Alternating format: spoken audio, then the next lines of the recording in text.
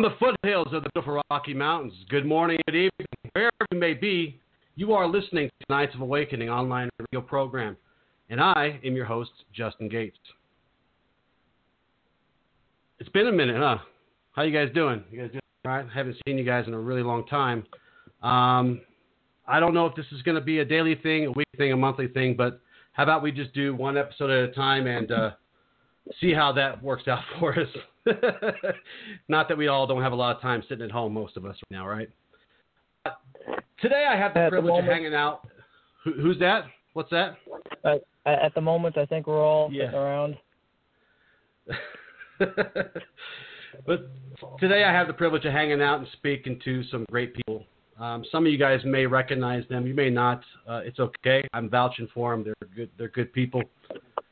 They come to us from diverse professional and personal backgrounds. They all share a common thing, and that is to serve. And even more pointed, to protect and preserve the peace wherever they may find it in their locations and in their hometowns and in their houses, in their schools, in their wherever. So, in short, they act and serve as guardians, and we're going to get into that today. That's kind of the theme of our show. And let me see who we have here with us. Make sure we have everybody. I'll introduce first Jed. Jed, what's up, buddy? Not much. How are you doing today? I'm all right. Why don't you take us through, just tell us a little bit about yourself before we get started. I've been a law enforcement professional for about 10 years, someone who follows the nightly path and essentially just try and live by a good moral code and make a difference where I can.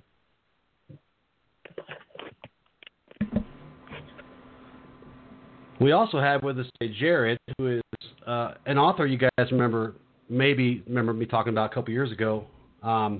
But he's also a martial arts instructor, and I'll let him introduce the rest of himself. Jared, what's up, dude? How's it going, everybody? This is Jared Michaels, or J.A. Michaels, as is titled on my books. I am the longest active member of the online Jedi community. I started before the message boards ever existed. I did private law enforcement and martial arts instruction for about 10 years together. I have been a martial arts instructor since about 2004, on and off. Right now I obviously don't have a dojo open because nobody has a dojo open. But I take my path as a Jedi Knight very, very similarly to an old Budo, not just a fighting system, but an entire way of living, a true knightly path in how you interact with people, how you deal with them, how you help them, how sometimes you don't help them because sometimes they don't really need the help. And I work with trying to integrate every part of my path into every aspect of my life.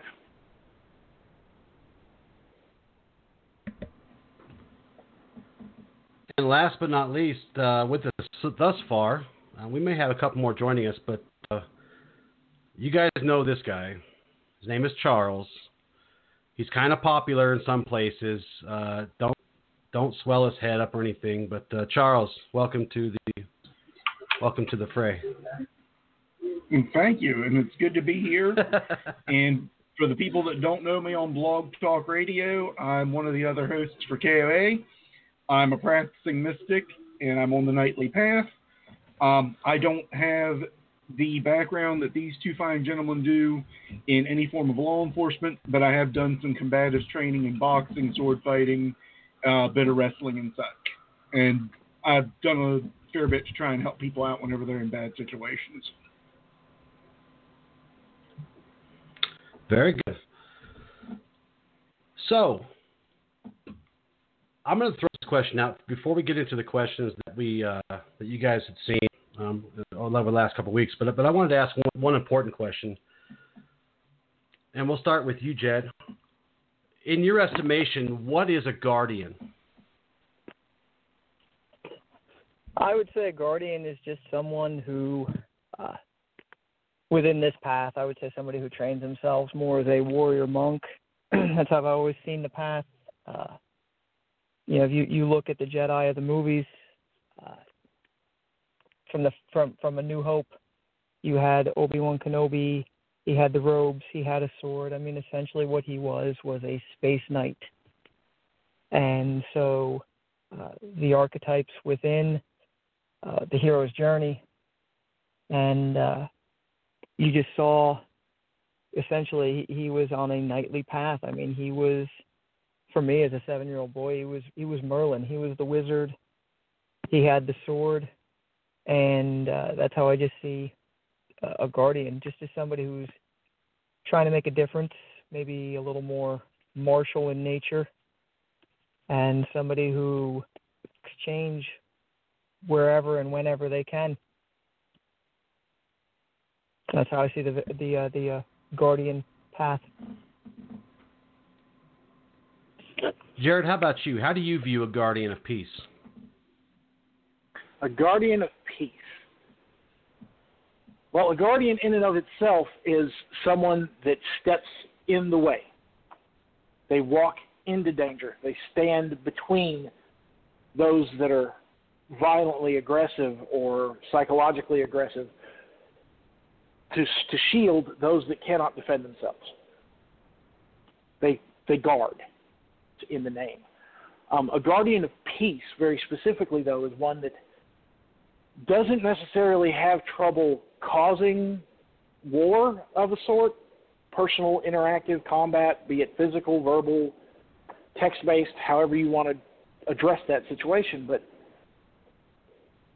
they don't have trouble causing it, but they don't want to. They don't look for it. They don't go out and go, who can I tear down today for being a fool? And their primary focus along this path is as Jed said, to affect change where they can. And he used Obi-Wan as a good example of that. And I love that example. I am a little more partial to Donnie Yen's character in Rogue One, because even without all the laser swords and the superpowers, he was there doing everything he could for what was right in his mind to affect change throughout the galaxy, willing to give his life to save countless others. Charles Odinson. Thorson. Oh God, don't call me Thorson. There's someone else out there who's got a name associated with that. Don't put me in that basket. I know. You know what? The whole Norse thing is really touchy these days. We've got to kind of navigate it a little. But yeah. What do you see if I ask you, tell me what the role of a guardian is? How would you answer that? I would say that a guardian is someone who's made the decision that the value of their life is in being willing to put the value of other people's lives first.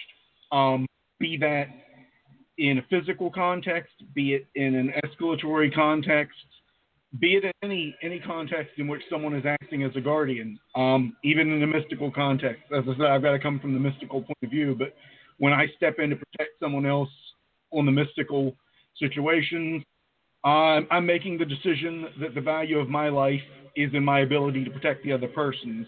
So I put their life at a greater value than my own. I think that extends to all forms of guardians. You've made the decision that the value of your existence is stepping in the way for someone else when they're in trouble. Now, I do want to say, as a path, the guardian goes a step further, because the whole of their training and preparedness, the whole of how they live their life, is to hone themselves towards that.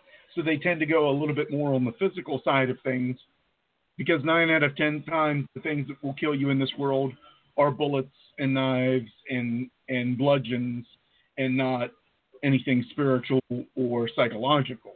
So the guardian recognizes the greatest threats, the most immediate threats are physical, and they prepare themselves in a physical way for that. But I think they still have to balance that with a spiritual, philosophical, and psychological understanding of themselves so that they maintain a balance going in. Otherwise, they can't protect anyone. They become either unhinged or, as Jared said, they become a bully if they don't balance that. They get too good at the physical part. So there's that other factor that has to balance that in for a guardian to truly be on the path of the guardian, not just someone who's a guard, as it were, at that time.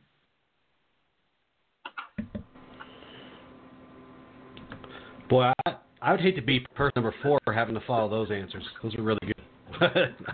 I'm not even going to attempt to add anything. You are person number 4. No, you are person number 4. I am not going to dirty. I'm not going to dirty up those answers. Those are great answers. All right, Charles, you don't have the what's the word I'm looking for? The advantage of knowing what was sent out. But you host for me for about 10 years now. I think you can handle it on the fly. So we're just gonna roll with this. And I'll kind of mix up who I call on just to kind of give us a different flavor, who follows who. So, Jared, we're going to start with you. As it relates to a guardian, how do you define your path, your personal path? Did you say Jed or Jared? Jared, I'm sorry. Okay, just making sure. No, you're going to appreciate it. How do I define my personal path? Well, I kind of gave it away a minute ago, bringing up the Donnie Yen character from Rogue One. He is, in my estimation, the epitome of what a Knight of the Jedi path, which I have walked since '96. He is the epitome of what a Jedi Knight should be. He's not worried about politics or big battles or any of this other stuff that any of the other movie or book Jedi were always immersed in. He was the little guy. He was the one that didn't have the laser sword or the superpowers or vision, to be honest. And he still had his faith in the Force that protected him for the most part. It even gave him the ability to see to a certain extent. Or somehow that laser crossbow was just finding its own people, whichever. But my path as a knight is to be that monk. That monk that has this staff that he will bash you in the head with if he has to, but is just as quick to defuse a situation with a joke. It's not to be violent, but it's not to be a pacifist. It's the balance between the two, the middle road, so to speak. And I'm sitting here surrounded on all sides by weapons of war. I've got sai, bludgeons, and swords on one side, a big rack of swords on the other, and a box of knives and a gun. And all of my weapons are around me, but they don't define me. In fact, I often don't train with any of them. The most I carry is a pocket knife most days, and that's more of a tool. But my path is to be prepared to protect. And if that means I crack a joke and make myself look stupid, that's fine. I don't care. I know who I am. If that means I crack a skull and have to go to court over it, that's fine. I know what I did. Charles is right. It's putting the value of yourself below the value of the others that you are taking care of. And my path in that, which is the path of the Jedi Knight, it's a spiritual experience in and of itself. And I'm starting to ramble, so I'm going to stop. Well, let me ask you, do you see it, personally, do you see this more as a philosophy that kind of guides your way, or do you take this religiously? I actively take this religiously. And not in the dogmatic sense of I'm praying to a golden Yoda over in the corner or anything. It's not religious in the fact that it's not structured enough to be considered a religion, but it is the core and entirety of my spirituality. Fair enough. Let's check on this. We have somebody new real quick. Let's check on him. Caller with area code 865. What's your name? Hey, hey! Not you, Kai. Have you figured Hello, it out? hey. What's that? So who's the other person on the line, Justin? I don't know. I'm drawing a blank. I can't seem to No, put I the mean, voice to. Hold on. Are you seriously not sure who I am? I know who you are, and I know Okay. who everybody else is too. You don't know who everybody else is. That's right. So I'm asking who's the other guy. Well, we have Jed with us. We have Charles. We have Jared. Jed. Jed I Knight. Yes. As in Jed. He has Jed. no other names. He has no other names. He has the name Jed. That's the other name I know him by, and I really want to call him by it. Well, you don't. I'm not All right. going to. Okay, mute your phone. Charles, same question to you.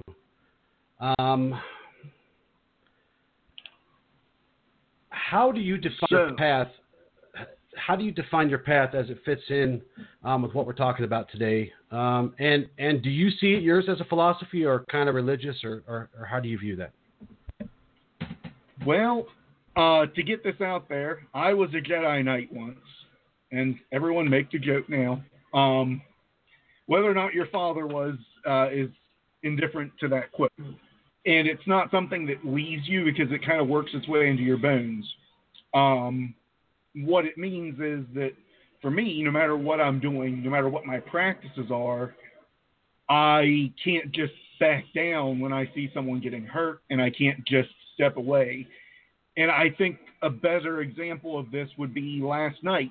At about 12 o'clock, there was a young man on a motorcycle. We just took our dogs out for a walk.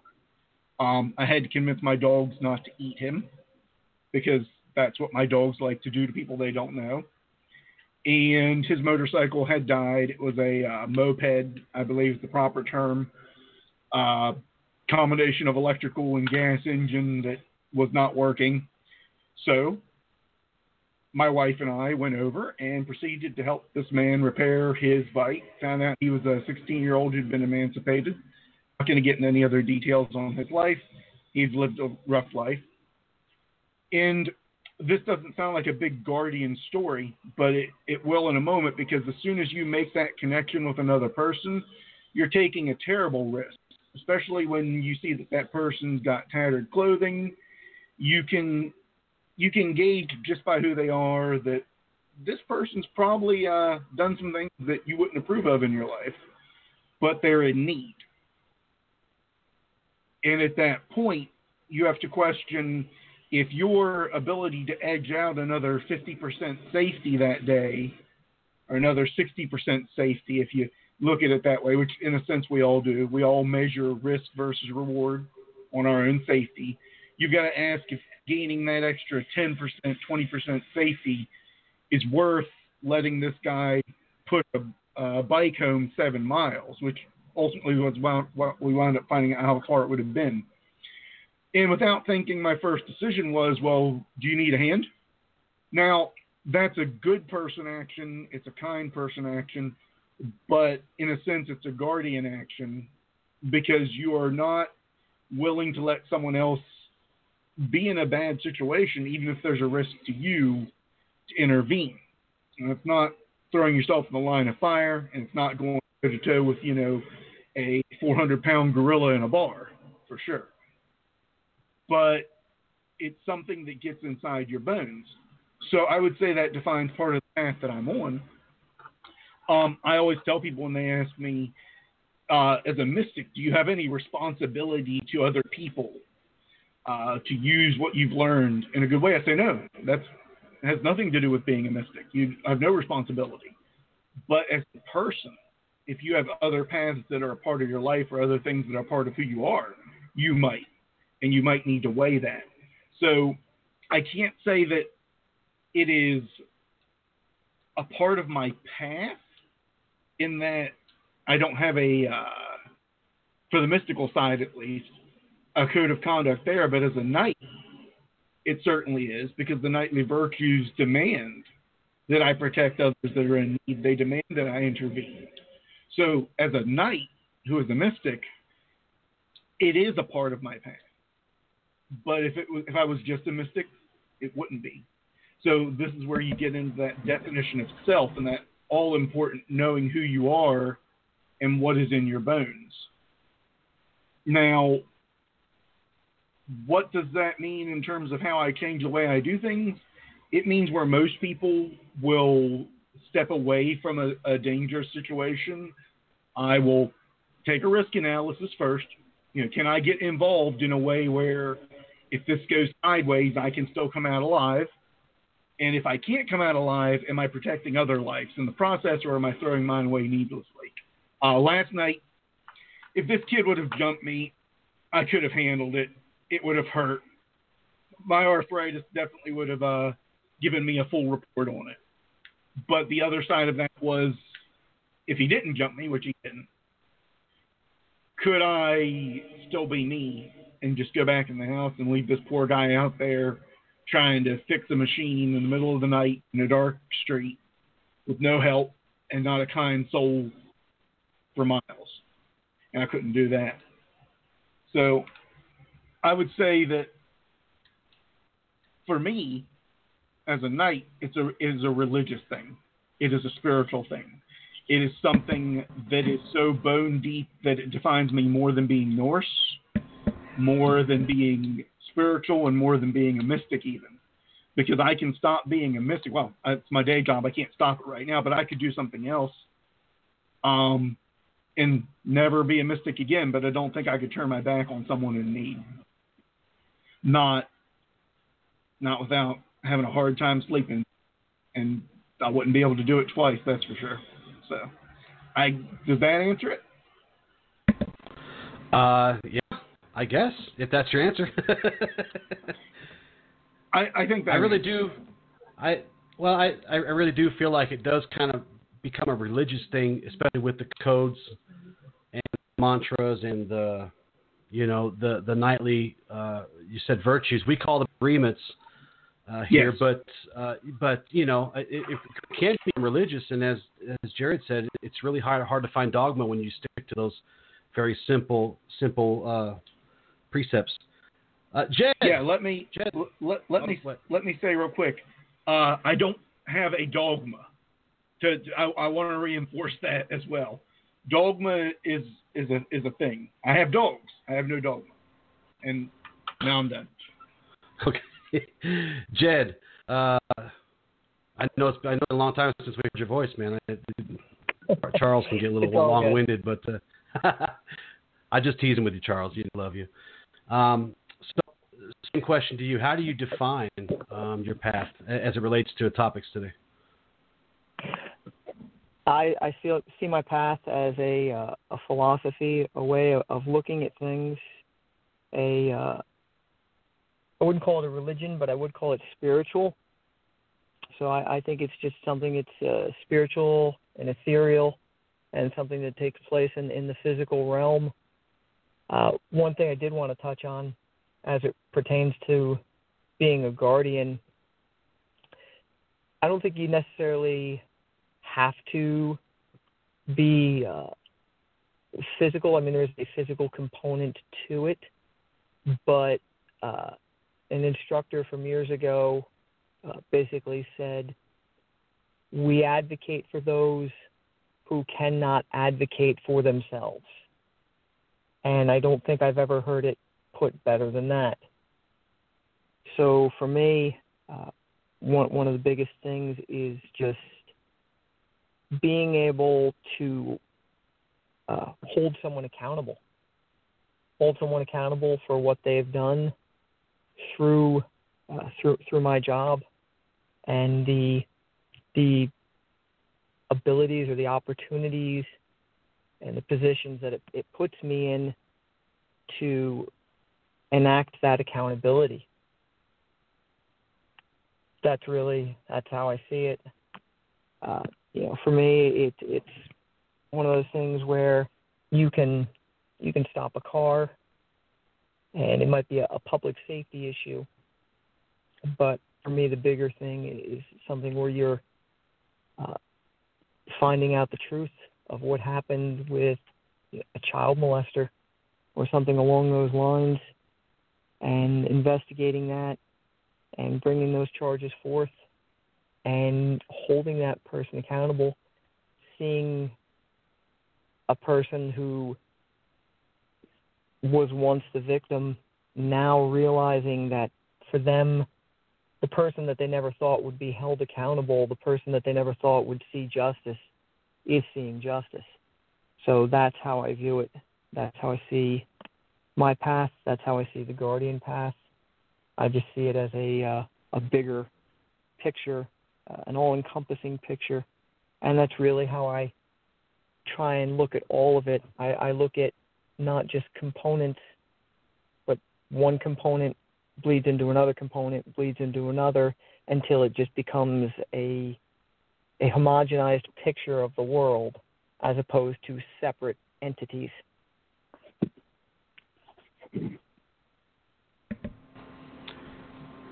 And what's great about some of these professions is they really do give us a lot of tools, not just physical ones either. A lot of tools to do the things that you just mentioned.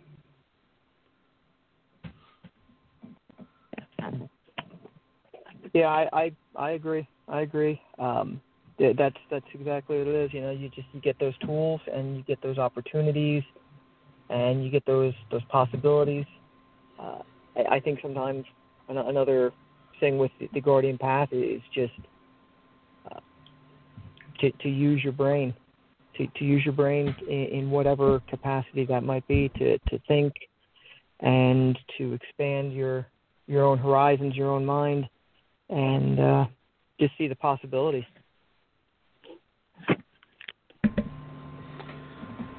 The Guardian path, in all its different iterations, definitely to me like the most popular choice for different philosophies, different religions, different orders, things like this. It really does become the most popular one.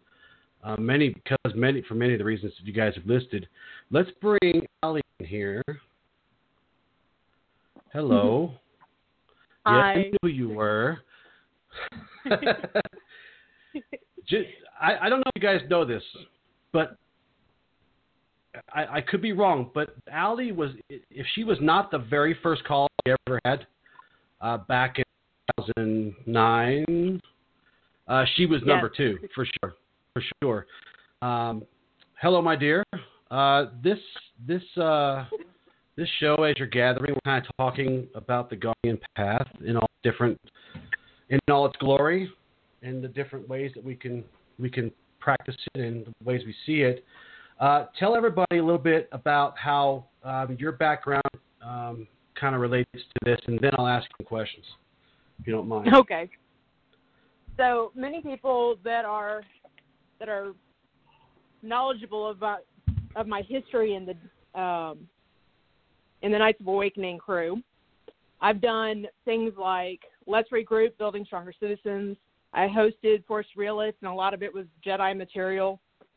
My background on why I could inform on a lot of that stuff is because I was classified as what you would call a Jedi Guardian.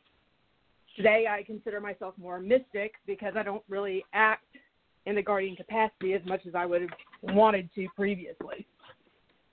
But I started out in the Army as military police, and then when I got out of the Army, I started working with a group called Heartland Jedi, and we teamed up with a search and rescue team called Four Rivers K9 Search and Rescue, and we were working to help bring peace.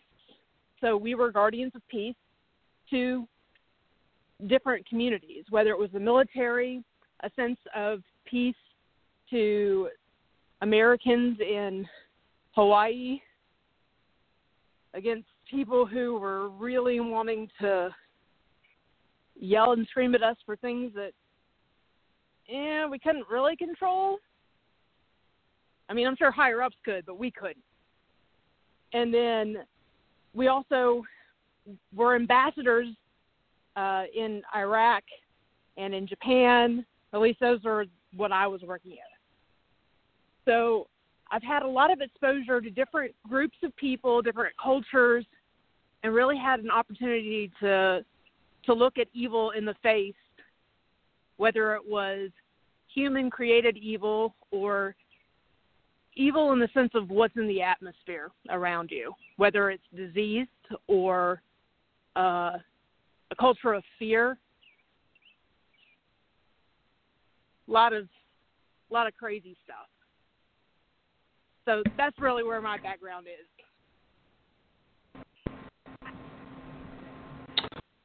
You were speaking about jobs, and I want to get this important question out. It's important to me because it actually kind of goes in line with how people view guardians. You said that you view yourself more as a mystic now because you're not doing the guardian. The how did you put it? You said you're more of a mystic now because you're not doing. Can you remember what you said? Okay, help me out here. Basically, I'm more a mystic because I work with people in the mystic field. That's more towards psychology than it is in actually helping people. And that's not because I don't want to. In fact, I'm trying to get back to that status by starting to work with the Red Cross. And eventually I'm hoping that I'll be able to slide into a position where I'll be more but it's mostly that I don't have a lot of human-to-human interaction, and that's why I don't class myself as a guardian anymore. Okay, that helps. So, Jed, do you really think that? I won't say do you really think, but how important are our professions? How important of a role does a person's profession play in them being a guardian in their day-to-day life? Is it absolutely necessary, or are there things we could do to still be guardians without having to be, those prime roles, soldier, police officer, so on and so forth? Do I think it's necessary? No, I don't. I don't think it's necessary. I think what it provides is opportunities. You put yourself into opportunities. You put yourself into metaphorically, you put yourself into the line of fire, and so you have more chances. But do I think it's a necessity? Absolutely not. I mean, you can volunteer, even if you're working at a soup kitchen, or going and volunteering with kids, or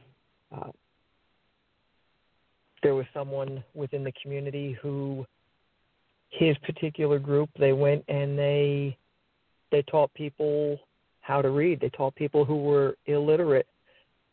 There are many, many possibilities, or many, many avenues that you could take, and many, many avenues you could explore.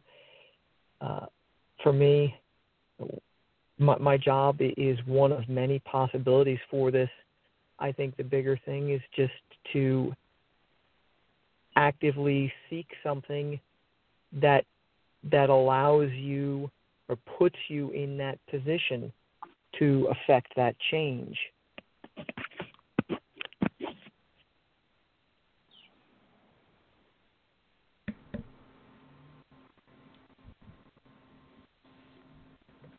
Jared, you still with me? Yeah. All right. So I'm right here. We're gonna stick to the experience part of this, and I'm gonna ask you, how does your path affect your view of the things you do daily, whether that's teaching martial arts or anything really? Well, I always try to filter any experience that I have that's new. I always try to filter it through the lens of the Jedi. I always try to apply predominantly the Jedi Code to it. Because I find that if you just look, every thing is in that code. I don't care if it's 5 little short lines. It's all there. And so my path helps to dictate my actions throughout the day. The biggest ones are the lack of an uncontrolled emotional response, and the lack of acting without knowledge. Those are the first 2 lines for a reason. There is no emotion, there's peace, and there is no ignorance, there's knowledge. So my path, for the most part, from day to day, is making sure that I don't blow up on somebody because I don't know what's going on. If it's using a physical example, even though they are less common than verbal altercations or whatnot, using the physical example is if I walk up and there's somebody in a fight, the job is I don't get to decide who's in the right and just knock the other guy out. I get to separate it and find out what's going on, see if I can diffuse the fight, and if the violent aggressor doesn't stop, then neutralize that for the safety of the other person. But even at that point, you could be acting incorrectly without that knowledge. The person that is losing this fight may have come up with a knife to rob the other person. So just because you're stopping a situation doesn't mean you're stopping them from walking, And that's the knowledge that you don't have. That's the ignorance that you do have that you try to fight. And so teaching martial arts, doing the security work I used to do, for the last 5 years I've been a mechanic. And it works really well there. I don't know what's going on with this bike, but I'm going to, So it makes me take a step back and not just jump into stuff like I did when I was a teenager. Because we were all teenagers and stupid at one point, and we all probably have a few bumps and bruises from it. I'm missing some teeth because of some stupid crap I did as a teenager, And I keep them like that to remind me to not do it again.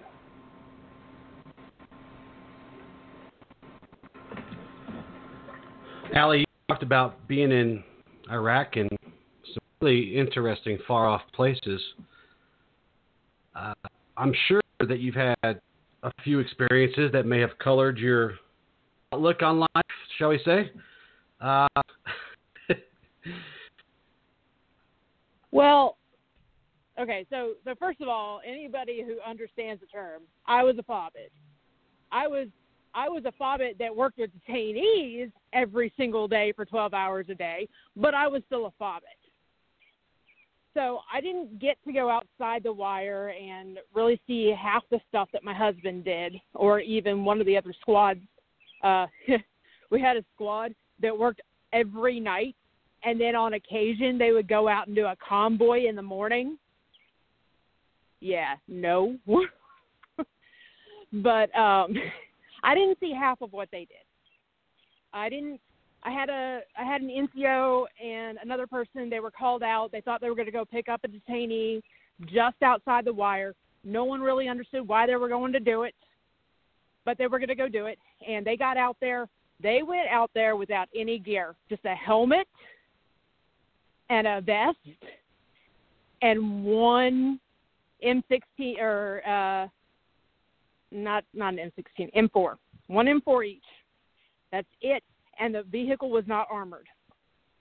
And they were told, okay, just keep driving. You'll see where you need to go. Just you'll go out there and go get them. They go about 2 miles out in this vehicle, and they came up to an Iraqi police station.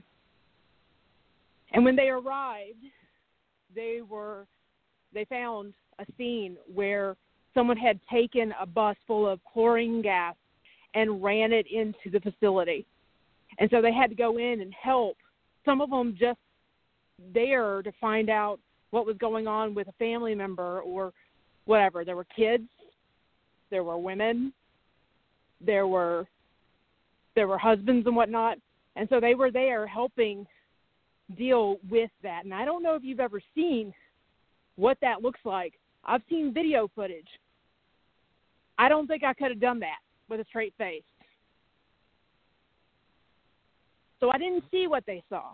I've only heard byproducts For me, though, when I went over there to Iraq, I did have a misunderstanding of what was going on. This idea in my head that every single terrorist was a terrorist because they had this crazy belief that Allah was going to support them and give them 72 virgins if they happen to die. Kind of very Valhalla-ish. But when I got out there, what I learned by working with these detainees, I found some that did believe that crazy stuff. I came across two guys that I know for a fact were sawing off people's heads before they got to our facility. And then I saw people who, the only reason they launched a mortar round or they were participating in a fight was because the real terrorists, the people who actually believed that nonsense, convinced them that if they didn't, they would kill their families. And so they had nothing. They had no other options available to them. Some of them, they got the money, they were doing it so they could get money to support their families because there was no other way. Some people, wrong place, wrong time. Somehow they managed to dodge the bullet and get away from not having to do anything. I watched as an imam got told and death threats that they were going to kill him and his family if he kept coming to minister to the detainees who had no other religious person to help them. No one that knew that could go out there and say, Allah is looking out for you. Nothing. That guy got death threats and then he couldn't come to the facility anymore. I saw a lot of stuff in the facility. I came back with a understanding of what was going on out there.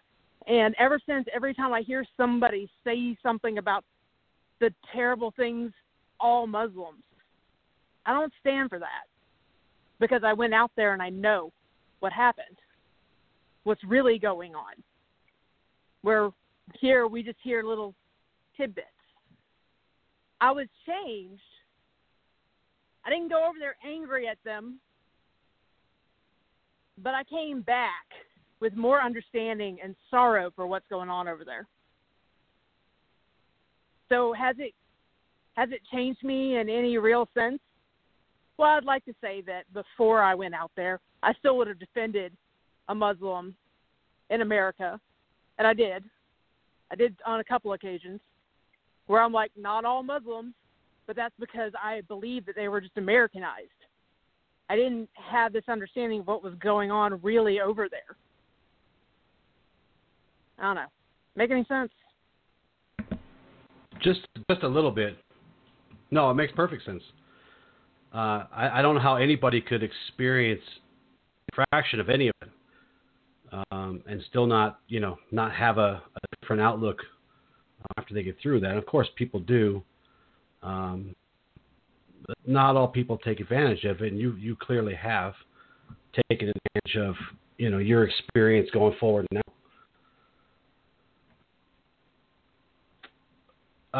Charles,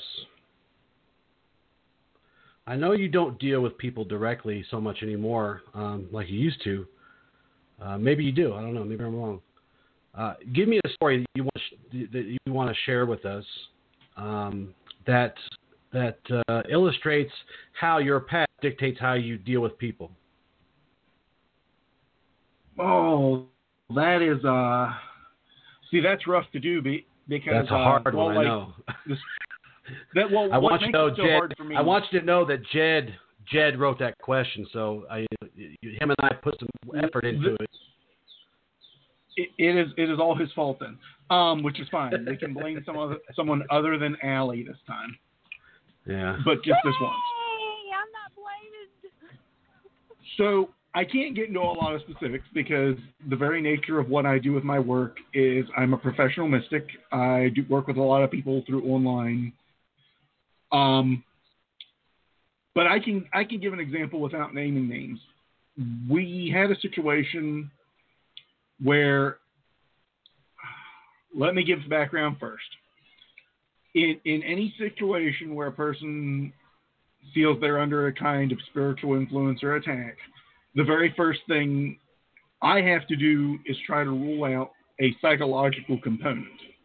And the reason for this is because there are a lot of psychological issues that a person can have that appear mystical to the untrained eye.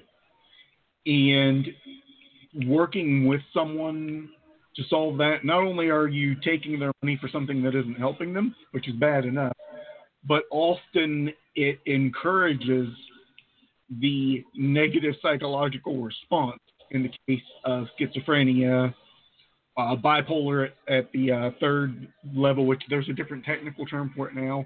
I've got several friends that are psychologists that help me keep up on some of this so that I'm able to not really diagnose, but rule out.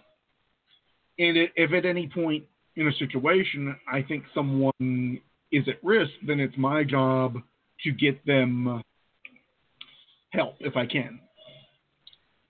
And now, what you've got to understand is that it's my job to get them help, but that's also not my job, if that makes any sense. It's my path, it's my calling, it's something I do because of who I am. But it's also a situation where it's not part of what I do for a living. It has no impact. If anything, it ensures that I make less money at the end of a month, which I'm fine with. I have no problem with that. But it definitely adds a lot of hours sometimes to the overhead for a month of trying to get things done. So with that set up and understood, there's a series of things that you can do to test for whether or not someone's having a negative or hostile event occurring to them through mystical application or some form of demon or whatever. And if you don't believe in those things, this is fine because the methods are more or less foolproof. I'm not going to get into those on this show because that's its own show. And in fact, that's its own show that I think I've already done before. But what I am going to say is that after going through these steps and procedures, I determined that this individual definitely was having a psychosis of some form, that this was not mystical in any capacity, or if it was mystical in any capacity, the psychosis and mental issues needed handled first before this could be addressed.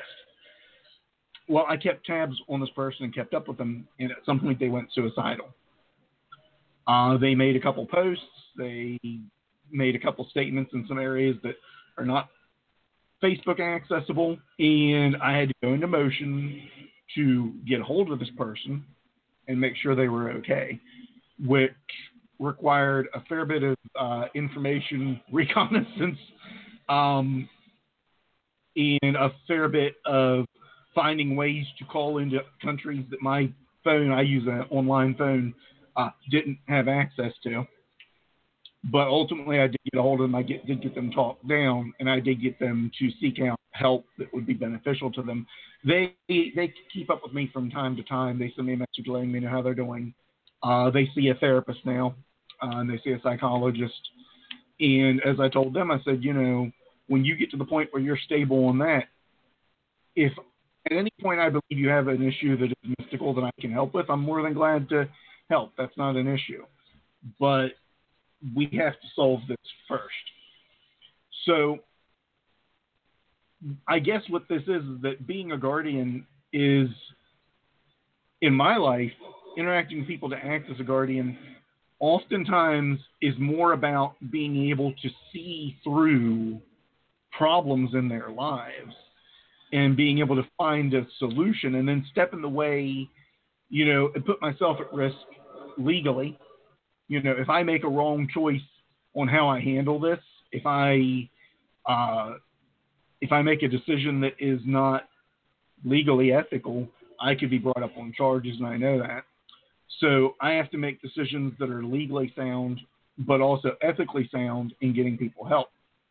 I could go through the handful of situations, and I always remind people of this, there's a handful of times where it is actually a mystical occurrence and where I resolved it for people, some of whom have become very good friends of mine and who've even visited from out of country just to say hi and to say thanks.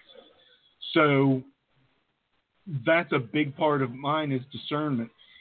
And Jared kind of hit on this a bit earlier too. That concept from the old Jedi Code, the pursuit of knowledge over ignorance, is a core of one of the things I've had to take into my life, because you will do the worst harm to another person by seeking to do the best good with no information as to what's really going on. So I have to make certain to pursue knowledge in the extreme of both a person's situation and what they're going through. And a lot of times it means getting into very uncomfortable situations about their life, about what they're going through.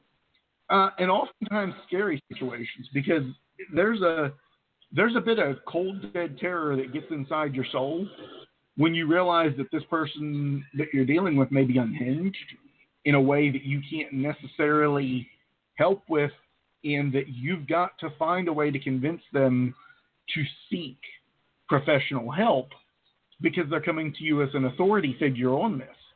And you've got to find a way to word it. You've got to find a way to approach it with charisma and sometimes a bit of daring and a lot of juggling, and put yourself on the back burner, because part of you wants to be blunt and part of you wants to say, look, this is not your problem. You need to go do this right now, but that's just going to drive them in a hole. You've got to find that compassionate part when that stress hits, and you've got to be able to reinforce that, because if you don't, then you will ensure that a tragedy happens. And you might not be the cause of it legally. You might not be the guy who's got to do the cleanup work, but that'll eat your soul. I can say, thankfully, I've not had to worry about that. I haven't had anyone go over the deep end that I wasn't able to help.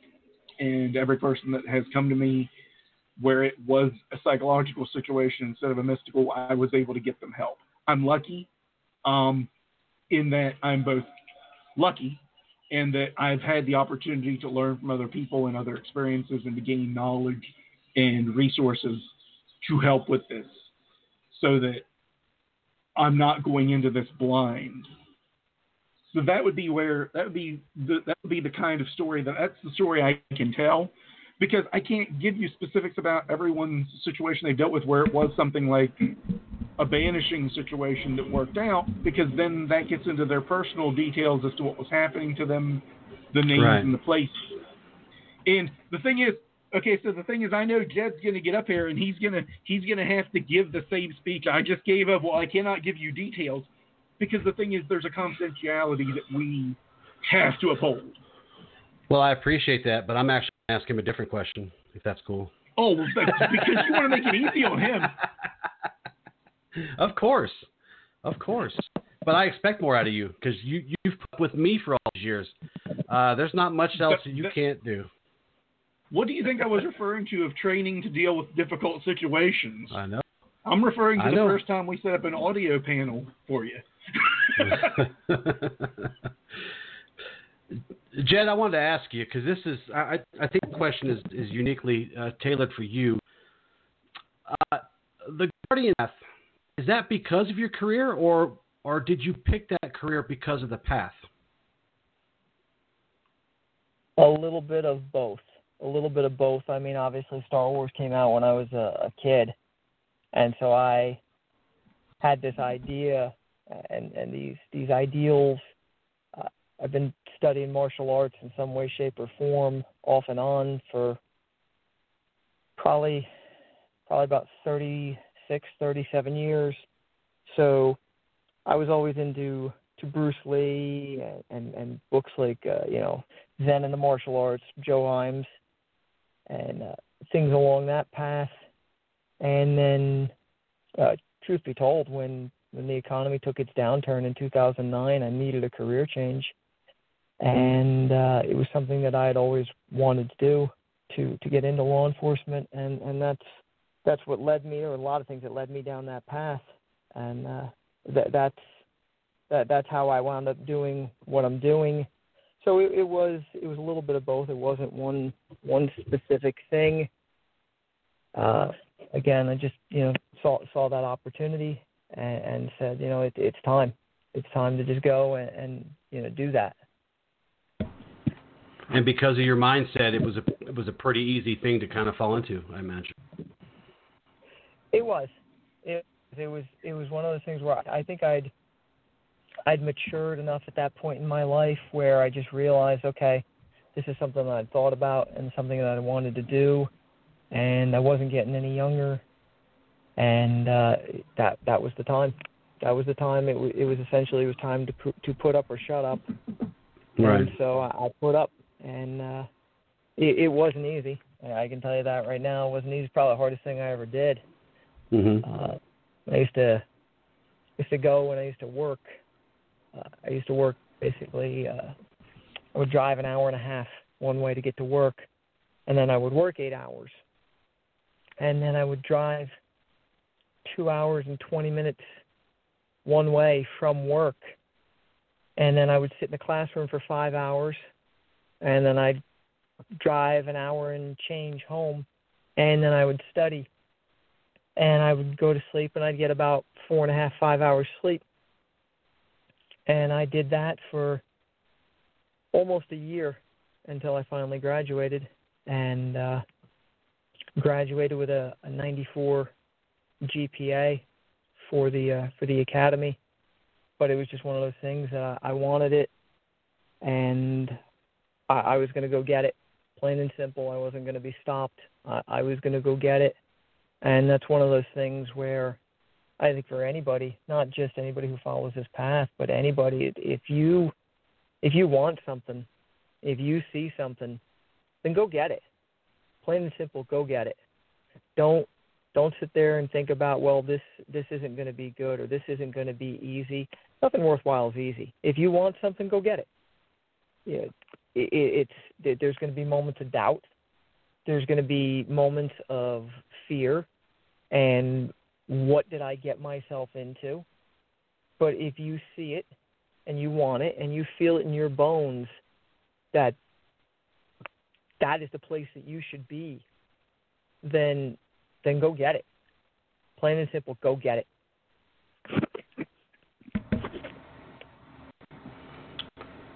Yeah, I was going to ask you a follow-up to that about strength and resolve, but I think you pretty much gave that a knockout punch before we could even get. Out of all the things you've experienced, you and I work similar career paths, Mm-hmm. and I know I've experienced a lot of great things. I've experienced a lot of hard things. I've explained a lot of disgusting, sickening things. I have experienced things that brought me hope, and I have experienced things that have brought me despair. As those experiences relate to the path, how often do you feel like it's time to waver, or does each experience kind of strengthen your resolve towards that end? It depends on what it is. Some of them, it's pretty easy to stay on the straight and narrow. I think as human beings, we are all protective of children. And that is the biggest one that really tests your resolve. Without trying to keep this as bland as possible, several investigations through the years,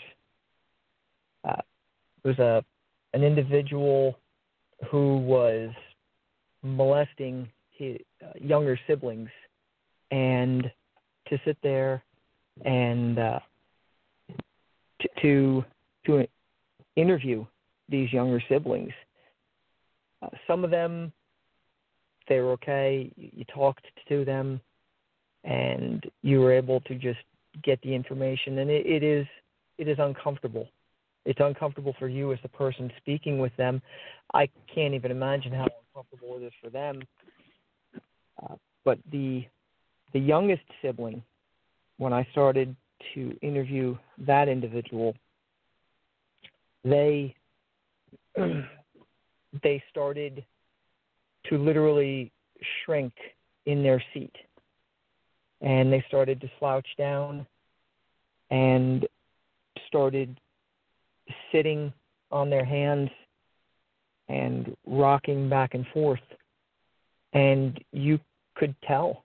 You could tell by the look on their face, the look in their eye. They were reliving that situation. They were there. They were there. And it was something that had happened years prior, and I don't mean a couple. It was, several years. And all of a sudden, that individual was right back in that moment. And when you see that tests your resolve, because you're questioning your purpose. Because on one hand, I talked earlier about accountability. You want that person. You want that person that suspect. You want them to be held accountable. You're also going to have to make the victim uncomfortable to get that information. And so you sit there and you're asking these questions, and there's that voice in your head that is telling you, stop. Just stop what you're doing, because you can see how uncomfortable this person is. Stop. But you know that it's what you need to do to get to where you need to be. And when you get over that hump, there's that relief. And when those charges are filed, you can go and you can talk to the victim afterward, and you can see the relief in their face. But at that moment, you're going to drag them back through the mud. And it's not uncomfortable. It's not comfortable for you. It's not comfortable for them. And so you do question why you're doing what you're doing. And so it does make you waver. I wouldn't say necessarily changes my mind, but it definitely makes you ask those questions. You talk about the ignorance. Like I said, you ask yourself, like, what am I doing here? And you have to look at that big picture and look at the end result that you are attempting to achieve. Yeah, you were just making me relive some of my old most uncomfortable interviews I've ever done before. You don't forget that stuff. You don't. Consciously we put it behind us, but subconsciously it's still there.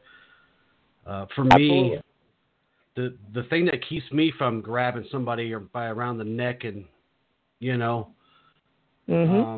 exacting the opposite of justice is things like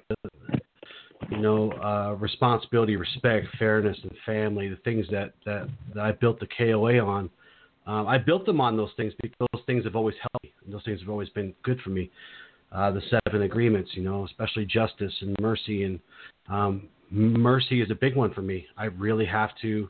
I'm better these days, but when I was younger, mercy was something I had to really, really, really practice on, because, absolutely, like you said, absolutely, and it's one of the things. And you talked about that balance and that fairness, and that's the thing.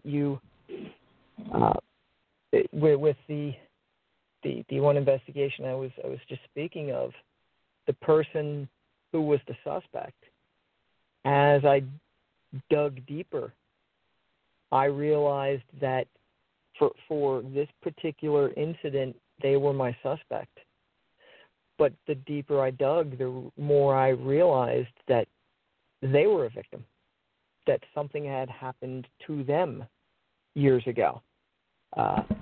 So did my outlook change? Yeah, it changed because there was additional information. Did I think that individual needed to be held accountable? Yeah, absolutely. Absolutely. One doesn't change the other, but in my position, depending on how you proceed, depending on how you frame things, and depending on how you present things, you can bury somebody. Mm-hmm. You can bury them. And so you need to make sure that you are remaining fair and asking yourself, does the punishment fit the crime? Am I, not in a physical sense, but in a legal sense, am I keeping this fair? Am I enacting a revenge of sorts? And so you just need to make sure that you just keep it even keeled, and that's another part where you sit there and just trying to stay on that path and just controlling yourself. Not that you don't feel emotions, but just that you don't let them get the best of you. And I think was it Nietzsche? I'm not sure if that's how you say it, but he was the one who had the famous quote, beware when fighting monsters that you yourself do not become a monster. And so that's just one of those quotes that just sticks with me for that specific reason, because you can present a good picture, but it doesn't mean that your intent is pure. And so only you know what's going on inside your head. And you need to make sure that you're keeping your head on straight with that type of stuff. Yeah, it definitely opens your perspective to a much broader understanding and view of what's in front of you. And this is what's good for everyone, not just those conducting an investigation. But right. If you allow yourself to open your perspective to see past what you perceive is a block in front of you. Let's say, I'm fighting with my wife, and I'm not looking past her to see what the bigger picture is. I'm not stepping back. Well, then I'm going to hold her accountable possibly to something that's her fault, or to our kids, or to our friends, our coworkers. Mm-hmm. So, it's a really dark way of saying, hey, sometimes you got to step back and you got to show the fortitude to get past your emotional state. God, I want to wring this guy's neck because of what he's done. I know he's done it. Let's just go right to the execution. But it's hard but necessary to go through that and say, but let's get his side of the story, because that's what justice is about. It's about understanding the bigger picture instead of just dropping the axe on everybody. Right. Absolutely. You don't want to just arbitrarily drop the hammer, and that's the thing. You sometimes you go domestic violence is another big one. You go for that, and you see somebody, you see a spouse who is 90 pounds soaking wet, and they've been beat up by a spouse who is 6'2", 240 pounds. And it wasn't a fair fight. It was never a fair fight. And so there is a part of you that wants to step up and say, like, hey, you want to try me? Because I will fight back. Mm-hmm. Mm-hmm. But you can't. You have to retain that professionalism, and you have to retain your integrity. You have to remain impartial. And there is a part of you that does want to step up. And you can't, and so you take a different avenue. You take a different approach, and you say, I will ensure that justice is served and that accountability is served, but I will do it in a different way. Mm-hmm. Yep. So that's why, I also think, just that as Jared had mentioned earlier, that no ignorance and knowledge, and that's really what you want you want to strive for. And something else that you had mentioned earlier, and I've seen it in other places. I believe it's the British Special Forces, but I've also seen it listed as the Jedi rules of engagement. Open your eyes to what cannot be seen. Mm-hmm. And it's basically saying educate yourself. What is truly going on here? And that's what you're looking for. You're not looking for his side or her side or this person's side or that person's side. You're just looking for the truth. What happened here? Right. Good, bad, or indifferent. What happened here? Yep. And it's really hard sometimes. And, you know, the only example I have, and I've been posting this over at the KOA Facebook page. I've already posted up all of founding principles, and that's responsibility, respect, fairness, and family. This week, starting today, I've already started putting up notes, but we're going to be exploring the 7 nightly agreements, and those things. Those are the easiest way for me to explain to somebody why I don't give somebody the rock bottom when they step up, you know. But right. Let's move on to Jared. Speaking of Jared, Jared, you said earlier that you are the longest living OG.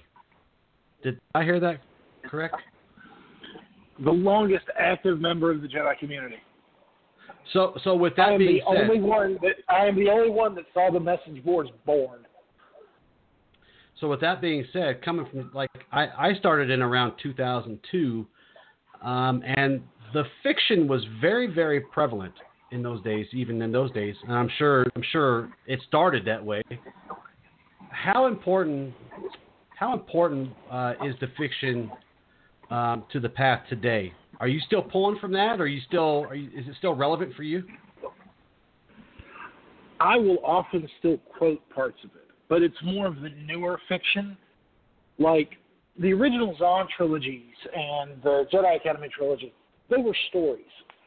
They didn't have a lot of depth into the mindset, but then again with the Jedi Academy trilogy, the companion book to that, I, Jedi, it's the story of Corran Horn from his perspective. And it is very, very introspective. And it deals a lot more with the Jedi from the view of this former cop. I mean, he was Corset security. He was a cop for 10 years before he became an X-Wing pilot and found out he was Force sensitive. And so now he's training with Luke and butting heads with him because Luke was taught to be a weapon and Corran was taught to be a cop. So there's a lot of introspection there. And then another one that I will often both recommend and quote is the New Jedi Order book Traitor, because it's the story of Jason when he was getting tortured and lost off into Nowhereville, and everybody thought he was dead. And that's the only part of the story was just Jason. And it was written by Matt Stover, who's like a 20-year-old martial artist at this point, so his battle frenzy scenes are really good, and the way he thinks and the way, like there's a scene in it where he's deciding what lives and what dies, and it's something I've coined the phrase the gardener's prerogative. You decide what the weeds are, and the phrase in there that he uses a lot. It's not. It's like a play on do or do not, there is no try, because whether you're doing not or you're deciding what you're going to do, even if it's sit on your hand. So the phrase that is used is choose and act. And so I will use these. Like there's a lesson in the novelization of Episode 3 where Obi-Wan's teaching Anakin that nothing lasts forever, even stars die. I will use that as the fiction becomes more or became more detailed, more psychological, more philosophically in depth. There are some really good stories and really good lessons that you can take from those stories. So yes, I will still use the fiction in those. I am not a fan of fantasy technology, and that's as far as I'm going to go in that discussion right this second. But that's an image that was very prevalent when I started. There was a lot of RPG way back then because that's what we knew, man. We knew Luke Skywalker said this, so we're going to go do this. Da-da-da. And, I mean, it was helpful, but as our path has developed, our path doesn't match that path anymore. That's why earlier I was saying that my ideal Jedi Knight wasn't a Jedi Knight. He was a guardian of the wills. Because the fiction has taken the Jedi so much bigger than what we saw in the original trilogy. The original trilogy, it was Luke fighting a bad guy that ended up being his dad and saving him and killing a really bad guy. Not generals running whole armies against robots. That in itself, I don't much care for like the Clone Wars or Rebels. There's some decent stories in there, but they're reinforcing a Star Wars version of lazy racism because they call all the droids clankers. And then the Rebels, they call the stormtroopers bucket heads. That is no different than a gook and a zipper head. Okay, those are things I don't agree with and will never, ever be okay with hearing. I watch them just to say I watched them, but I don't like it. So there's a lot of the fiction, the newer fiction, the Disney fiction most specifically, has destroyed so much of this solid base that I don't pull from a lot of the newer stuff because it's so shallow. And it's just trying to tell a story, man. It's the house and mouse trying to make money. But Lucas started this crap to make people think, and I'm pretty positive almost all of his authors up to that point were told that until they weren't his authors anymore, until Disney took over. Yeah, there's been some bad books, and there's been some stupid books, but by and large, the fiction is a very good place to look for clues. But, you know, like I said, I'm sitting in my room surrounded by weapons. I'm sitting in my room surrounded by books, too. And I'm looking at every Star Wars book I've got on one side of the room and all of my martial arts philosophy on the other. And so I'll pull from the fiction, and I'll work it into human history to make it make sense. Because there are times that the fiction will give you a lesson that doesn't make sense unless you have a historical basis to put it on. Like, looking at the way the Jedi act, that just sounds really cool, but it doesn't look like it does anything until you compare it to the 7 tenets of Bushido. You know? So, do I take from the fiction? Not so much anymore, because the fiction's not very good anymore. Do I still use what I took? Absolutely, every day. If nothing else, I was quoting the code to you a minute ago. That's like original RPG game before Empire Strikes Back, original fiction. You know, that's a long time ago. Yeah, I suppose you could say, quote-unquote, religious documents are fiction in one respect or one regard to the other. Yeah. They're written by authors that we can no longer talk to. And that's the only written history of those. There's no way to verify it. I'm not going to get into the religious argument there about what holy books might not be real. It doesn't exactly matter how historically factual they are. If they tell the fable, if they're allegorical and they teach you something, I'm good with it. Yeah. I don't care. I don't care if it's Muhammad or if it's Luke Skywalker. It doesn't matter to me. Right. If it propels you to be a better person, fables. Yeah. Yeah, if it propels you to be a better person, I'm okay with it. I'm looking at my shelf of Star Wars, and they are George Lucas's fables. Yeah. I'm going to put them right there with Aesop on teaching people how to do things if you know how to read the stories. It's funny because I'm re-listening to The Hero with 1,000 Faces by Joseph Campbell again. It's like a 14-hour book or something. It's really long.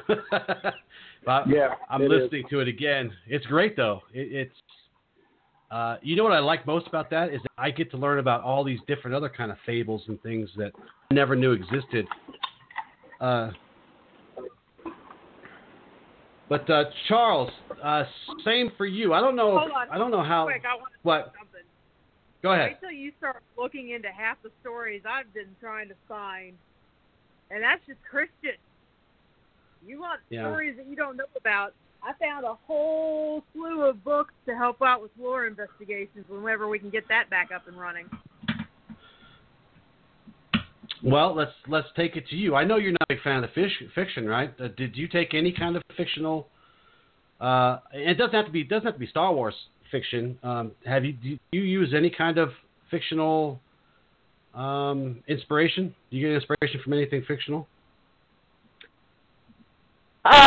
Well, I'm very much into anime.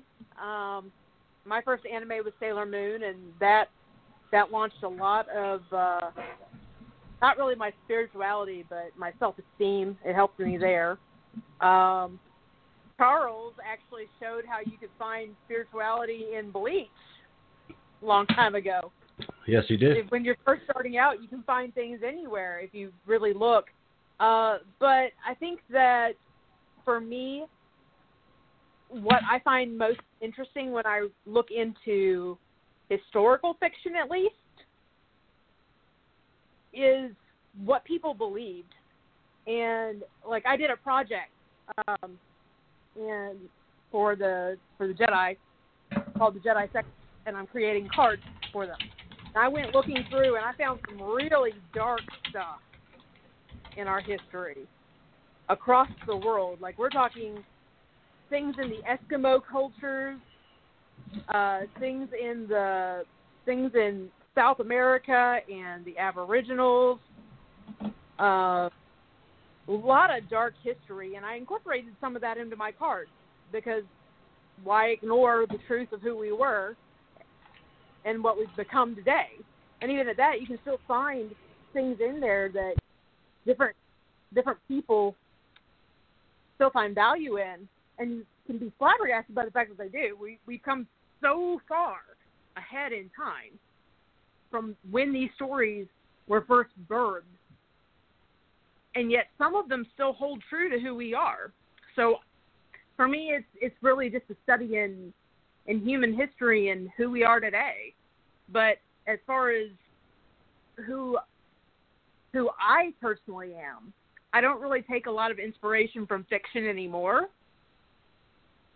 unless you want to include the Bible as fiction, which I know many people do. I don't. Then, it's you start out that way, you get up to a point where you don't really need to rely on it anymore because you have started to see how the world really works. If you're paying attention to it. And then we reduced it, we boiled it down. The Jedi compass, even though it's just the very basic. I go beyond the Jedi compass, but I've been able to advance it in such a way through reading materials and whatnot that we've done and interacted with other people that document is far more than what it looks like when you initially look at it. If you start making connections and putting things together in what's really going on around the world and how those things join together, it's so much more than just a document that looks like it's a boiled down version of the Jedi path. And the same is true for many people like Miko. Jared, do you go by Miko still? Sometimes, Jared? but not for this particular example. Okay, so Jared, we'll use Jared for right now. So Jared was talking about how the Jedi code is so much more than what it looks like on the surface. A lot of people will look at that code and they'll see the first line and they'll think, I got to get rid of all of my emotions and become just devoid of them. And you're like, no, that's not really what it means. Look beyond that and then put it together with the rest of the code so that it's not in a vacuum. And that's where Jared has said that he's actually integrated it into his life and more than just what's there. And that's kind of how the compass has worked with us. We also incorporate the code. I incorporate an expanded version from the Heartland Jedi Creed which takes all the different codes and puts them all together in our own format. But the point is that when you really start studying something and you really look at how it applies to your life and you meditate on it for a long time, you don't really need to rely back on it, but you use it to teach other people to get to where you are. And I kind of feel like that's really where Jared is. He doesn't have to rely on that code anymore because it's already so ingrained in him that he doesn't have to go back and look at it. Does that make sense? Yeah, makes sense. Makes sense. Speaking of using animes for inspiration, and also the Green Lantern, you used to do that a lot too. Do you still look to the Green Lantern for inspiration, Charles? Well, certainly I do. In fact, Green Lantern remains one of the better inspirational concepts because the idea of willpower being a measurable concept, and the fact that I have been on a crusade for the better part of 20 years now to reinforce that most mysticism is a function of directed willpower. And most people that I know over any period of time tend to agree with me after a while, especially when they see that they get better results from honing their willpower versus doing dances and singing songs and such, or waving their hands about non-strategically. So as far as pulling from the fiction in my day-to-day path, I would say that fictional stories inspire us to be the person we can be because they give us a hero that can't fail. And what I mean by that is that if you look at any of your personal heroes in your life, I don't know about you, but every one of my personal heroes has let me down on some level because they're human. And you see that human part of them, and it breaks your heart because you build this idea, and they're never going to live up to it. So they've got to let you down.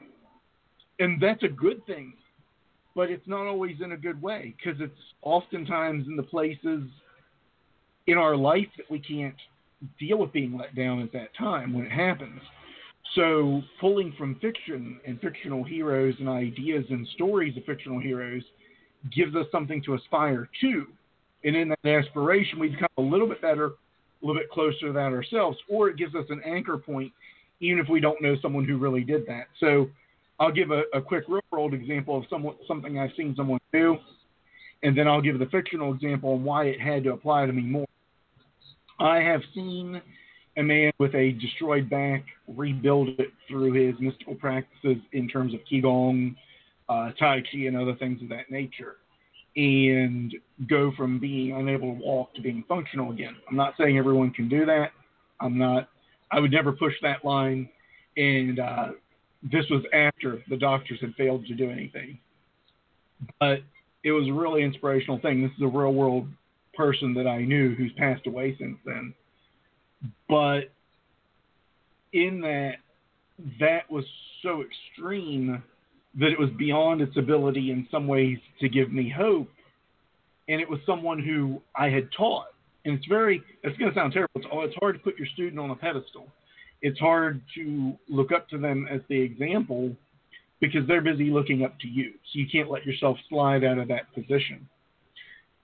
But on a fictional example of something that had to help me that's very similar to that real world, about 5-6 years ago, I shattered a finger in sword fighting.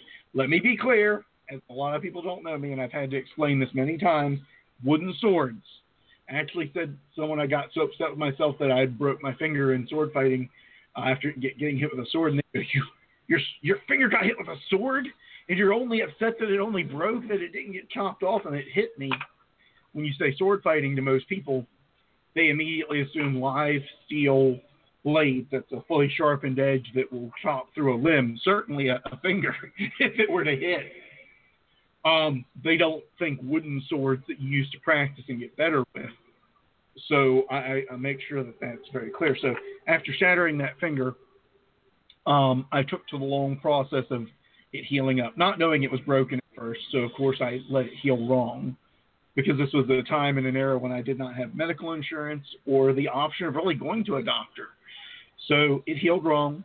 It didn't heal so wrong that you could tell just by looking at it, unless I pointed it out to you what it doesn't do right now.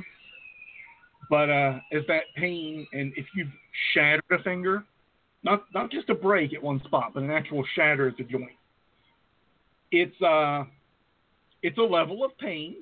I won't say it's the worst pain I've ever been through. That would be when a tooth exploded. But it's a level of pain that you will never forget. That stays with you, and it takes a long time for that pain to go away. It takes a long time for that to heal, for it to become usable again. And I think you'll know where I'm going with this. I think Justin will know. But the Doctor Strange series involves a man who loses the use of his hands, who was a doctor. Well, for me, I lost the use of being able to be a really great martial artist in the arts that I was good in, because boxing is a very punching heavy art form. And I'm going to tell you this, you don't do a lot of punching with a broken finger. It even changes the way you lift weights if it heals wrong. It changes the way you grip things. You find out that you lose grip strength on it. You lose lifting strength because you have to balance your hand differently. And I had to come to the conclusion that no matter how good I got with a sword, I was, for the rest of my life, going to have a handicap that everyone else didn't. And I had to look at myself as I was rebuilding from this, with this injury. One of dozens of injuries that my body has now. I'm training a bit too hard and fighting people 2 or 3 steps above my level way too often to try and get better. I had to look at this and those other injuries and realize that I had to reinvent myself in some ways in a different way, but some ways a familiar way. And the story of Doctor Strange really kind of resonated with me. Being a mystic, it's not like I stopped being a mystic before this, but I realized that that was always where I had my greater strength in. That's what I was really called to be. And that this other thing that I was aiming towards, I may have had some calling towards it, but it wasn't all of who I was. That I was a different type of guardian, if you will. That, yeah, I will step in the way physically if someone's in trouble. In fact, I will be the first one to step in the way. Well, I can't say. I got too many fine people here. You all are faster than I am on your feet. You'd beat me there. I'd get there slower. I'm slow. But you wouldn't be standing alone if I was there, that's for sure. And I realized that. But that wasn't how I defined myself as a guardian and how I defined myself as a person. So like Doctor Strange, I had to rebuild. I had to rebuild myself because I could no longer throw myself into the martial aspect. I couldn't. Like if you think you can hit a heavy bag and do push-ups and lift weights while you've got a shattered finger, you're a better person than I am. Maybe. I don't know. I was still lifting weights with it, just not very well. You're less intolerant of pain than I am, perhaps, or maybe you just broke your finger different than I did. But it was an eye-opener. Couple that with multiple tendon injuries to the feet and knees. And Justin and I have talked about this before. Him and I are a walking catalog of leg and foot injuries. In fact, doctors just pull up our charts now, and they say, Justin chart number 3, Charles chart number 4 in the medical community, because it's just quicker than actually, keeping a list of different leg and foot ailments that a person can have. But at some point, you change the way you go about doing things. And for me, that story allowed me to transform myself and to refocus in an area that I needed to focus in, an area that had been calling to me that I think in a very real sense I'd try to run away from. Because I don't know why. Because the idea of the noble guy with the sword sounded better, because it was flashier. And the mystic is in some ways, while flashier, a much more humble path. No one claps while you meditate for an hour. I assure you, no one claps when you're on your 1000th mantra for that day. But when you're at the gym and you've just pushed 300 pounds, people show up and they kind of, yeah, buddy, you got that. No one claps when you're on your 8th book on runes or symbols or seals. But they sure as heck do if you put in 2 hours on the treadmill at high speed. It's a different culture. And having to go back to that humbleness and to humble myself to get there, I needed a fictional inspiration that I could look up to. Because the real world inspiration, well, he's long past. Past as in deceased. I can't call him up on the phone, which is what I would have needed. And what is left of him will be my memories. So I need something that I could bring to my mind that was solid, even if it wasn't real. Remember, if your mind does not know the difference between fiction and reality, not on a subconscious level. So you see a story, you think it's real. Maybe you don't consciously do, but subconsciously, it's working its way in there. And knowing that, I used that as the gestalt to start resetting my life. And it was about a year later that I was able to move from a hole-in-the-wall apartment down to a much warmer climate in Florida and take what I had gained from my previous mystical workings, but also turn this injury that was a defeat into a forward charge, into a better life, into a career doing what I'd been called to do, what I'd been born to do, and to help people and actually be able to help them. Because you know what? For all the training I ever did with the sword, I never have used a sword to protect anyone. For all the boxing and all the martial arts and all of that, you'd be surprised how few times I've been called in to bust a head, because the number is 0. I've been called in to be a safety measure, to be an extra set of arms just in case, but never was I called to really solve a problem. But people have a demonic possession, or they just can't find their direction in their life and they need someone to help them find it, who's got that uniqueness that comes from that mystical training, that ability to sense what's coming. I have been called on to do that so many times that I couldn't tell you when the first time was, and I wouldn't be able to count. Yeah, that's what those stories do. That's what that fiction does, is it gives us something to emulate in our dark times. It gives us something to strive for in our best times and to grow towards. And it gives us something we can relate to when there's no other way to relate to it. Because Doctor Strange is always going to get his magic back. Doctor Strange is always going to relearn his abilities. Doctor Strange is always going to have his ups and downs and come back out. But your sensei may drink and fight and beat his wife. And your best friend may be the greatest guy on earth, right until he cheats on his girlfriend. These people in your life that would be the ideal that you use to help mold yourself will never live up to it. There'll always be a flaw that they have, and the way the world works, it'll always come out at the worst time for you. So I see the fiction as a way of creating a template that we know we're going to fail at, and you're supposed to fail, and it's cool. It's good to have failed at it because you're failing upward, and you're getting better for having failed upward towards a goal, instead of failing downward into the idea that you can't be better than you were. That's the way I see the fiction. And you can pull spirituality from that, and I certainly do. But a lot of spirituality isn't, do I talk to the gods or do I light candles? A lot of spirituality is, how do I make myself a better person today? And in that, the fiction, all of the fiction in the world where there's a hero who faces a daunting task, all of it is invaluable to us. It's just everybody has the part that will resonate with them.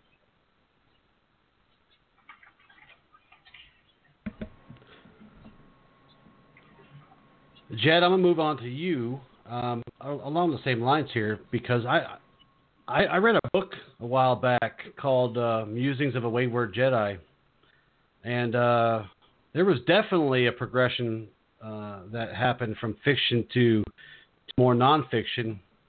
Can you help me with that? Can you be more specific? how is fiction? I know that you were inspired by the fiction because I read that somewhere. Does that still kind of affect you today? Does that kind of keep motivated, or have you kind of moved on to more fiction? Yeah. Yeah. Do I still pull from the fiction? Yeah. Yes, I do. Yes, I do. Not necessarily in the archetypes, but more in some of the quotes and one of my favorite books is from the prequel eras, and it's a book called Cloak of Deception. And there is a line from Qui-Gon, and I'm paraphrasing, but what it says is essentially, until the possible becomes reality, it is nothing but a distraction. And I think that is, given our current situation with this pandemic, I think that is extremely appropriate because there's all this information out there, and the bigger issue, and I can speak to this because I have sat in on meetings and received countless emails. The issue is that the information changes sometimes daily, and initially it was wear a mask will help. Then it was don't wear the mask, a mask won't help. Then it was back to wear the mask, and the rationale was that by wearing the mask, it was going to keep the germs, the virus, from getting in. Then it became don't wear a mask because the mask is not going to keep the virus from getting in. Then it became wear a mask again because you might be a carrier and asymptomatic. So therefore, you're not going to stop yourself from getting the virus, but the mask might stop you from spreading it. So in that way, like I said, you look at something like until the possible becomes reality, it's nothing but a. So that's, like I said, just one of those things where I still pull, maybe not specific archetypes or heroes and villains, but more of the just phrases and ideas.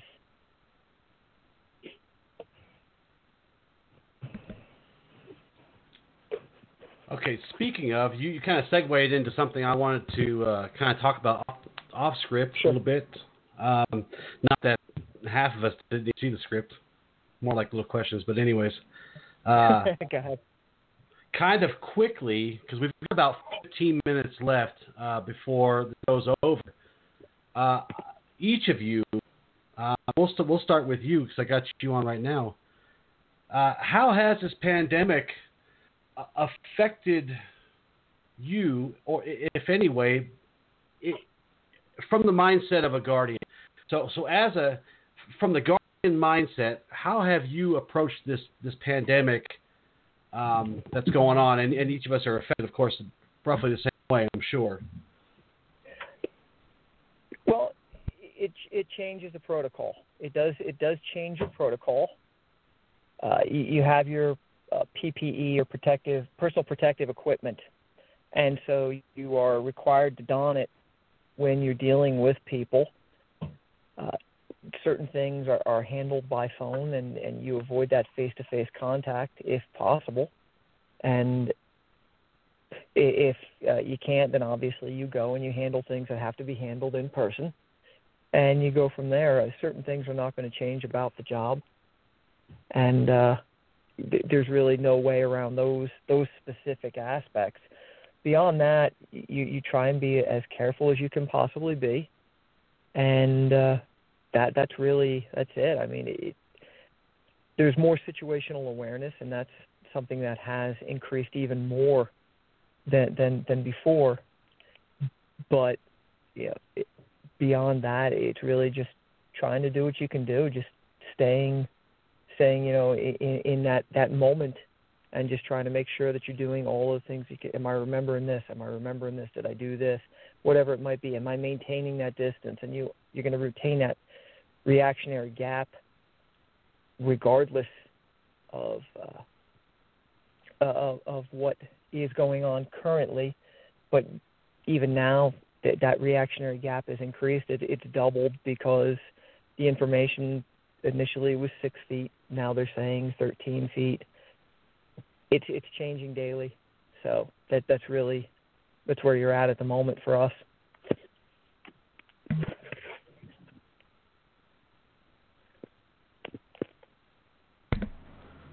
I was trying to talk to you, Allie, but my mic was muted. It's hard to do that. Well, I could reach out to you through the first, I guess. But same question to you. Do you remember the question? What was the question again? From the I don't know. How are you? Well, I don't want to ask you the same way I asked him. How is this from the perspective of your path currently? How has the pandemic affected you, if at all? So it hasn't, and mostly because I've been stuck in a situation where been having to social distance because I don't have friends where I am. And I know that sounds absolutely horrible for many of you guys. You're like, oh no, don't feel sorry for me. I've gotten through it. But where I am, I really don't have any friends, and it's hard for me to connect to anybody. My idea, those of you who have actually followed any of my Christian work, of what Christian theology really should be and how it all works is very different from most people. So as you can probably think, she lives in the Bible Belt of South Carolina. So when my ideas are so opposed to the people that are around me, and I have a very loud presence, I mean, which is evident from when I came in earlier and I was like, you guys don't know who I am? But I just don't I can't make connections here. So as a result, I've ended up having to social distance in an introverted way. Did we lose her? I'm still here. Oh, there you go. Now I can hear you. Okay. So yeah, I've had to social distance for a long time now, years now. And I've had to get through it. I've had to go through depression spurts. Charles has heard me depressed time and time again because I just don't have anybody here. I've had to basically connect with everybody online anyways. So we got lucky. My husband is not out of the job because his job is deemed essential since he makes chemicals for like industrial laundry machines that they use in hospitals and whatnot. And then for me, I'm a security guard on the weekend. You don't get any more essential than that without being a police officer, EMS, or hospital worker, you know? So it hasn't changed for me. But what I have been doing, and I mentioned this, and some you guys don't get to see the things that go on behind the scenes, but we'll sit there and we'll chat during these shows. We'll send little messages, and I had commented that in a way, by doing what we're doing, by social distancing and keeping up with all the health regulations that we're supposed to be doing, we're actually guarding the peace in a way. And so in this case, like I had mentioned that I don't really see myself as a guardian. I don't not see myself as a guardian all the time. Okay, I think that's grammatically wrong. There are temporary times when I act as a guardian, and I believe that everybody has temporary moments where they do act as a guardian. And if you're following all the regulations, and I had mentioned this to Justin in chat during this call, that you're actually being a guardian of the peace. and you're protecting other people. So it's important for us to recognize that even our inaction, though I can't really, if you're actually washing your hands, that is a form of action, but we're mostly inactive right now. We are still protecting a great deal of people by doing this. Did I get my point across? Because I feel like it was a lot better in the text message. Well, you know what? Because you said that, I'm going to read exactly what you wrote, just so we can make sure. Many of us are acting in the capacity of guardians temporarily by actually adhering to COVID-19 advice. That's what you wrote. So, yeah, that's what you said, too. So, yeah, it matched for the most part. Jared, I'll go to you. From the perspective of a guardian, what do you make of this COVID thing, and how has it affected you, if at all? I'm going to go back to quoting the fiction. We all choose an act. We choose whether or not we want to go expose ourselves. That's the action we take. We as guardians should choose to help people decide to not act like morons and go get themselves sick and go visit their grandparents before they know they're sick and then kill their grandparents, you know? We are supposed to break ignorance and give knowledge. This situation, the COVID pandemic, it is a perfect example of inactive action. It's from a book that from Zen and the Martial Arts that Jed mentioned earlier. It's a great book. It's right here next to me on my shelves. It is intentionally making the choice to do nothing that would cause any harm or stress or make you not appreciate a moment type of things. But as a guardian, the best thing we can do is make people stop being stupid and stay at home as much as they can. Like, I'm in Tennessee, and they're talking about reopening, lifting the ban on the state at the end of the month so that the economy can pick back up. And while I don't disagree with that concept, and I understand that the part of the country I live in, the COVID cases are super, super low, it does not mean that we should not maintain some level of PPE and social distancing and stay at home when you don't have to. If you don't have to go out, don't. You don't have to go eat out every night. Cook your food. You just got a month and a half's worth of practice. I know you're tired of it. Order a pizza tonight, cook tomorrow. It's teaching us to not be so flippant with our actions. And as a knight, you shouldn't ever be flippant with your actions anyway. So by being shut-ins, by being hermits, like, you know, good little Muppets in the swamp, we're helping. And it's also giving us plenty of time for those of us like myself that are no longer an essential employee. I get a lot of training time in. But it's also giving me a lot of thought time.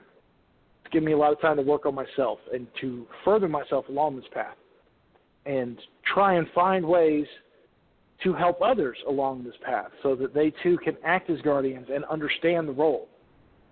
Because, I mean, let's face it, people hear Jedi, they think laser swords, man. And that's not what we are anymore. That's what they are on Star Wars now. And Charles, you. Same question to you, Charles. So, for me, as a knight, in a lot of ways, it hasn't impacted my day-to-day life as much, other than I wear a mask out when I go outside, and I effectively have to help in an information war where people are putting false information out. I'm a stay-at-home business. We've not been impacted financially, and I'm very blessed and thankful for that. But at the same time, I see misinformation everywhere, and I have basically had to become the Green Arrow in his conversation with the Flash, or the Flash in his conversation with the Green Arrow. I'm there telling people, wear a mask. And doing my best to try to keep people from putting false information up, fact-checking my own information, and trying to give advice that I believe will save lives while trying to act in ways that will save lives without letting my own fervor get the best of me. And that's the hard part as a knight. You and I had this discussion when we did the show on the agreements, which when we did it was on the virtues. You know, justice without mercy is a terrible thing. Well, when you approach people without compassion, you may be bringing them the truth, but you got to do it in a way that keeps you from being on the high horse, because either A, you hurt them and achieve nothing and they still go do what they were going to do, or B, you don't reach them at all. So that's been the hard part for me, is trying to find ways that I can help in this, knowing that there's not much that anyone can do, and watching the world go through such terrible things and knowing that there's not much I can do about that either. It's definitely made each interaction with people, though, that much more important, that I try to be a calming influence, even though I try to be a very real influence. I have to be the guy that says, look, this is bad. You need to deal with it. You need to handle this. You need to take these precautions, but you don't need to let that panic make you do stupid things or do things that are going to get you hurt. So I have to walk that middle ground, because on the one hand, I don't want the message to sound weak. This is a dangerous thing. My wife has lost a friend to it already. There are people losing people to it all day, every day. And I don't want that. I don't want to give a weak message. But on the other side of that, I don't want to come in like a 10,000, ton tank and run someone over and be like, well, hey, sorry, but now you're in a state of panic and you don't know how to deal with your world and you're having a mental collapse. That's the hard part, is finding that middle ground that lets you deal with this without destroying people on an emotional level, especially when they look up to you. Yeah. Yeah. And to punctuate what you guys have said, do your best to be the example. Just don't just talk and talk. Show them what you want them to do. Show them the best way.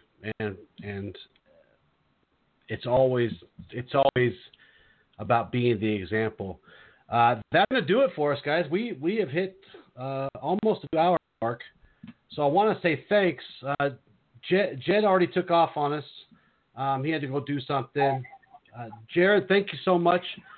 Jared, I'm going to want to be reaching back out to you here soon, because now that I know you're not shy, you're not scared of the radio, we might have some things for you that you could help me with. But I appreciate your time today, man. I appreciate you doing this, setting this up, having me again, because it's been some years, bro. It has been. Charles and Allie, of course, thank you. Allie, let everybody know what's going on with the gathering real quick before we get kicked off the air. Yeah, 30 seconds. We had to cancel the gathering, but we are looking at a possible virtual gathering. It's looking more and more viable. We'll have more information coming soon. Awesome. Thank you guys so much. At this point, we can't schedule shows on the regular, but I'll try to give you at least a day or two notice before we do a show like this. But I thank you guys so much. We love you. And until next time, awaken the night within.